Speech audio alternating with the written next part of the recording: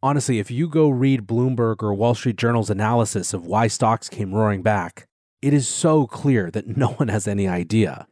And this ultimately is perhaps the perfect demonstration of markets right now. It's one big Fox Mulder desk sign that says, "I want to believe," despite the fact that there's just no evidence that the Fed is going to let up any time soon. Welcome back to The Breakdown with me, NLW. It's a daily podcast on macro, Bitcoin, and the big picture power shifts remaking our world. The Breakdown is sponsored by Nexo.io, Circle, and FTX, and produced and distributed by CoinDesk. What's going on, guys? It is Thursday, October 13th, and today is Inflation Day. Before we get into what is just a wild and weird, strange moment in markets, if you are enjoying The Breakdown, please go subscribe to it, give it a rating, give it a review, or if you want to dive deeper into the conversation, come join us on the Breakers Discord. You can find a link in the show notes or go to bit.ly/breakdownpod. Also a disclosure, as always, in addition to them being a sponsor of the show, I also work with FTX. All right, folks. Well, remember when just a couple of months ago, there was a big dust-up because President Biden decided to focus on the 0% month-over-month inflation number that had come in to claim that inflation was at zero? And remember how, even though lots of people poked fun at that clear politicking, markets were more than happy to pile on to the narrative that inflation had peaked and so the Fed would be forced to pivot. And remember how then the Fed said that they thought there would be more pain ahead, and we did this 3 or 4 times? Well, that was the setup heading into today's release of the official September inflation numbers. Estimates for headline year-over-year inflation were super concentrated at 8.1%. Almost all the big bank guesses had that number, with Credit Suisse coming in at 8% and TD Securities on the other side at 8.2%. In terms of month-over-month increase in core CPI, which is the number that the Fed cares more about, consensus predictions had us at 0.4%. Now, a couple important things to remember about this particular inflation print. The first is that it will have a big impact on the Fed's thinking about November's rate hike. The second is that it is the last inflation print before midterm elections in November. So that's the setup. Now, going into today, a lot of the discussion was around Fed minutes that were just released from the last FOMC meeting and the growing debate therein between concern about doing too little and inflation expectations becoming entrenched, and concern about doing too much and launching the US economy into a worse than necessary recession. The minutes for the September FOMC meeting were released on Wednesday and showed the beginnings of concern over sustained interest rate hikes. From the meeting notes, quote, several participants noted that, particularly in the current highly uncertain global economic and financial environment, it would be important to calibrate the pace of further policy tightening with the aim of mitigating the risk of significant adverse effects on the economic outlook. Going on, quote, several participants observed that as policy moved into restrictive territory, risks would become more two-sided, reflecting the emergence of the downside risk that the cumulative restraint in aggregate demand would exceed what was required to bring inflation back to 2%. To put that in layman's terms, they were concerned that they might overshoot.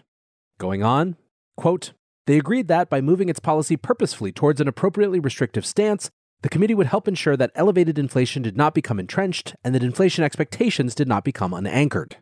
Finally, the money line. Many participants emphasized that the cost of taking too little action to bring down inflation likely outweighed the cost of taking too much action. But if there is any big takeaway from these minutes, it's that is the debate that's now being had at the Fed level. The minutes showed a growing concern about how long supply chain constraints have taken to ease, and continued tightness in the labor markets has puzzled officials who are looking for some reduction in job vacancies by now. Within the context of the growing debate around whether the Fed is hiking too much too fast, Vice Chair Lael Brainerd apparently led the debate that the Fed should temper rate hikes to mitigate the risks to the economy. The argument here is basically that the Fed needs to allow enough time for tight monetary policy to make its way through the economy. But clearly that concern right now and that perspective remains in the minority relative to people who are just concerned about higher inflation. Anna Wong, the chief economist at Bloomberg, said, quote, the minutes show policymakers are worried about downside risks to growth, but are even more worried about upside risks to inflation. Still optimistic projections for the labor market suggest the committee may be underestimating the blow to employment from tighter monetary policy. So again, the TLDR is really just that they're starting to look at the downside risk to growth seriously. We're starting to see them ask questions about policy lag. But then again, that comes up against PR concerns and the desire to be seen as doing something right through to when inflation fully breaks. They've also set themselves some narrative traps. Powell is now fully committed to this Volcker not burn strategy, And that means they'll be unlikely to accept a pause in any of this hiking until some significant data is in front of him that gives him cloud cover to do so. Fed comments on Wednesday kept beating this same drum. Federal Reserve Governor Michelle Baumann reinforced the idea of needing further large rate hikes.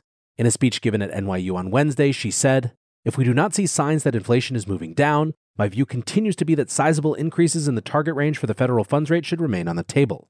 It is not yet clear," she said, "how high we will need to raise the federal funds rate and how much time will pass before we begin to see inflation moving back down in a consistent and lasting way." Baumann also said that forward guidance was of minimal use right now compared to its previous efficacy. High uncertainty, she said, puts a premium on flexibility. She drew attention to the fact that explicit forward guidance in 2021 had actually hindered the Fed's ability to react to inflation in a timely manner. Quote, "The facts on the ground were changing quickly and significantly, but the communication of our policy stance was not keeping pace," which meant that our policy stance was not keeping pace. In separate comments at a town hall in Wisconsin on Wednesday, Minneapolis Fed President Neil Kashkari said that the bar for a Fed pivot is, quote, "very high." Quote, "If the economy entered a steep downturn, we could always stop what we're doing. We could always, if we needed to, reverse what we're doing, if we thought that inflation was headed back down very, very quickly. For me, the bar for such a change is very high because we have not yet seen much evidence that the underlying inflation, the services inflation, the wage inflation, the labor market, that is not yet softening." Want to keep more profits when trading? Get the best possible prices and trade with 50% lower fees on Nexo Pro. The new spot and futures trading platform uses aggregated liquidity of over 3,000 order books collected from multiple sources. Utilizing the complete Nexo suite allows you to earn interest and borrow funds as you wait for the next trade setup. Visit pro.nexo.io. That's pro.nexo.io and sign up today. The Breakdown is sponsored by FTX US. FTX US is the safe, regulated way to buy and sell Bitcoin and other digital assets, with up to 85% lower fees than competitors. There are no fixed minimum fees, no ACH transaction fees, and no withdrawal fees. One of the largest exchanges in the US, FTX US is also the only leading exchange that supports both Ethereum and Solana NFTs. When you trade NFTs on FTX, you pay no gas fees. Download the FTX app today and use referral code BREAKDOWN to support the show. Fed speakers in recent weeks have been adamant that no pivot is coming, trying to avoid a repeat of August where markets rallied following some moderation in inflation, anticipating a more imminent pivot. Kashkari said, quote, "I think we're quite a ways away from anything like that. I think a much more likely scenario is we will raise to some level north of 4%, maybe 4.5%, and then pause and sit there for an extended period of time while the tightening we've already done works its way through the economy." When asked why the Fed was not considering even more aggressive hikes arriving at their destination more promptly, Kashkari said, "If we just went up 2% or 3% or 4% in one shot, it may well be that that's too much and that we end up overdoing it needlessly. So by moving and looking at the data and seeing how the economy is responding, it allows us to try to measure the dosage somewhat while still moving aggressively." So that's where we were going into September CPI numbers this morning. So what happened? Utter carnage. Headline inflation was 8.2% year over year, slightly above estimates. Overall core inflation was up 6.6%, and month over month CPI came in at 0.6%. Both surprises to the upside and the fastest rate of core inflation growth in 40 years, since 1982. Bloomberg's Joe Weisenthal had jokingly written, "Remember, as soon as the number lands, start stripping out various categories to find the number most favorable for your narrative." But honestly, there was basically nothing good in there to try to spin. Shelter, food, medical care all went up. Shelter, which makes up 1/3 of the overall CPI index, rose 0.7% for the second month in a row.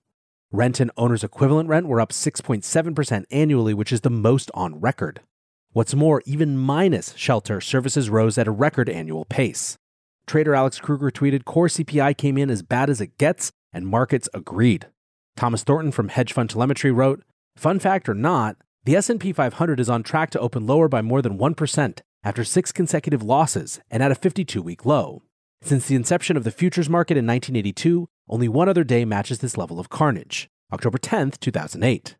At the open, the S&P 500 was down 2.15%, the Dow was down 1.75%, and NASDAQ was down 2.88%. Mohammed El-Erian wrote, "Quite a reaction to the inflation data. The big move down in equity futures and spike in yields adds to concerns about negative economic spillovers. Then there are the liquidity and orderly market functioning issues. To think some of us have been told we have been too hard on the Fed. Jim Bianco tweeted the early 2020 pre-pandemic peak in the S&P 500 was 3,393. As I write, the S&P 500 is 3,493, 100 points away from erasing the entire post-pandemic bull market. The Wall Street Journal summed up the mood with their headline, "The CPI report was everything investors were fearing." Now on the flip side, treasuries ran in the other direction. The 10-year treasury yield went above 4% for the first time since 2011. Now, there is also another dimension of this inflation, in the US at least, which is the political dimension, and boy was this print brutal for the Democrats. Even with all the spin in the world, this report really gave them very, very little to work with. The White House released a half-hearted statement about how some progress was being made, but there was more work to be done, but then promptly shifted to saying it would be worse with the other guys. In a statement, President Biden said, "Because of my economic plan, the United States is in a stronger position than any major economy to take on this challenge." Republicans, he claimed, would seek to repeal the Inflation Reduction Act, which would be, quote, "the exact wrong thing to do in this moment. If Republicans take control of Congress, everyday costs will go up, not down." So far, that message has not seemed to resonate with American voters, but we'll see if it does in the days and weeks to come. Speaking of the days and weeks to come, what can we expect going forward? Well, markets are starting to price in the potential for a surprise jumbo hike. From 0% odds going into today, odds of a 100 basis point rate hike in November had jumped up to 17%. This type of jumbo hike was also in the chatter as well. Andrew Brenner, the head of international fixed income at Nat Alliance Securities, said horrible CPI number. Will they go to 100 basis? Seema Shah, the chief global strategist at Principal Asset Management, said, "There can't be anyone left in the market who believes the Fed can raise rates by anything less than 75 bips at the November meeting. In fact, if this kind of upside surprise is repeated next month, we could be facing a fifth consecutive 0.75% hike in December, with policy rates blowing through the Fed's peak rate forecast before this year is over." The composition of the inflation reading is perhaps even more worrisome than the overall number. Increases in shelter and medical care indices, the stickiest segment of the CPI basket, confirm that price pressures are extremely stubborn and will not go down without a Fed fight. Ian Lingen, the head of U.S. rate strategy at BMO Capital Markets, said, "While there is sure to be chatter on the potential for a 100 basis point hike, this print cements 75 basis points in November, with the more relevant question whether December and February's hikes will now be upsized." The Wall Street Journal's Nick Timiraos, aka the Fed Whisperer, repeated this line. His piece today, "Inflation reports seal case for another 0.75 Fed rate rise in November."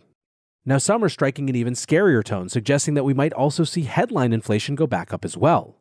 Steve Chiavarone, the senior portfolio manager at Federated Hermes, said, "This report raises the risk that we may see a new cycle high in headline inflation before the end of the year. With energy prices moving back up, a mid-90s oil price in December could see us surpass the 9.1% headline peak from June. Looking at the components, what is most worrying is the big jump in services. Service inflation is the most sticky. This is where both shelter prices and wages reign supreme." Macro Alf writes, "When U.S. core inflation is at 40-year highs, the Fed cares zero about the rest of the world. 1, will it end up breaking something? Most likely yes. 2, will it stop them? Yes, if the repo or treasury markets freeze. Maybe if we see some big insolvency. Not there yet." Now, at that point, it's also worth noting that there's the beginning of chatter from some officials on some concerns around markets breaking. Bloomberg yesterday ran a piece, "Yellen worries over loss of adequate liquidity in treasuries." Answering questions following a speech in Washington, Treasury Secretary Janet Yellen said, quote, "We are worried about a loss of adequate liquidity in the market." Bloomberg writes, "The balance sheet capacity of broker-dealers to engage in treasuries market making hasn't expanded much, while the overall supply of treasuries has climbed." Yellen noted that the Federal Reserve now has a standing repurchase facility to provide a liquidity backstop to the treasuries market that can be helpful. She also said that the so-called Group of 30 panel has presented some good ideas on reforms that would help strengthen the market. Anyways, details aside, there has been, within this week, a shift in the tone and language around some of these questions around market function issues. Another thing that you're starting to see a lot more of on FinTwit is the comparisons to 2008. Eric Basmajian tweets, "Is this 2008 again? Of course it's different. However, this is becoming less and less dissimilar in the sense that the Fed will be very late to ease policy and address a very severe downturn in the housing market. By the time they do, it will be too late." So with all of this, is there anything that Wall Street is watching for? Well, increasingly, it looks like St. Louis Fed President James Bullard has become the go-to guy for hints of a Fed pivot among Wall Street analysts. While this year Bullard has been a cheerleader for Fed hawks, he's maybe better conceptualized as just an unconventional thinker. Simon Mokuta, the chief economist at State Street Global Advisors in Boston, said, quote, "He's very non-consensus. Concepts he has introduced, novel concepts, have ultimately become more mainstream." In 2021, while Chairman Powell was pushing the narrative of transitory inflation, Bullard represented the lone voice out of the Fed warning of the need to get moving with rate hikes. From March, Bullard consistently advocated for jumbo hikes, dissenting on the decision to only move rates by 25 bips. Bullard's ideological flexity has led him to be ahead of the curve in recent years and now positions him as a bellwether for Fed sentiment. David Blanchflower, a former Bank of England policymaker who's now a professor at Dartmouth College, voiced concern over the lack of a dovish contrarian on the current FOMC. Bullard, he says, quote, at least has been prepared to give a different view, which is good, and the least subject to groupthink. Bullard's views of the causes of inflation were shaped by the 1970s, but not of the 1970s. While the consensus opinion at the time was that trade unions and government spending were the cause of inflation, Bullard has formed his own ideas on the cure. Quote, it has to come through the businesses themselves, the price setters in the economy. They have to have the fear of God in them that if they raise their prices too much, they're going to lose market share. So what is Bullard saying right now? Honestly, nothing good for bulls looking to a Fed pivot. It's a little premature, he says, to say when we can declare victory. The near and medium-term goal is getting moving in the right direction. Now, just as the perfect denouement to this episode, I wrote it this morning before a doctor's appointment with my son and came back a couple hours later. And by the time I came back, the stock market had roared back in one of the weirdest days of trading I've seen. Jim Bianco says FinTwit explaining the rally as the Fed is going to pivot. In parentheses, it's all they have. This news has not reached the bond market, which he says is now putting the probability of a 75 basis point hike on November 2nd to 100%, and the probability of a fifth consecutive 75 basis point hike in December at 2/3 or 66%. Honestly, if you go read Bloomberg or Wall Street Journal's analysis of why stocks came roaring back, it is so clear that no one has any idea. And this ultimately is perhaps the perfect demonstration of markets right now. It's one big Fox Mulder desk sign that says, I want to believe, despite the fact that there's just no evidence that the Fed is going to let up any time soon. For now, I want to say thanks again to my sponsors, Nexo.io, Circle, and FTX, and thanks to you guys for listening. Until tomorrow, be safe and take care of each other. Peace. I want to tell you about CoinDesk's new event, the Investing in Digital Enterprises and Assets Summit, or IDEAS. The event facilitates capital flow and market growth by connecting the digital economy with traditional finance. Join CoinDesk October 18th and 19th in New York City for a 360-degree investment experience where you can source, invest, and secure the next big deal in digital assets. Use code BREAKDOWN20 for 20% off a general pass. You can register today at CoinDesk.com/ideas.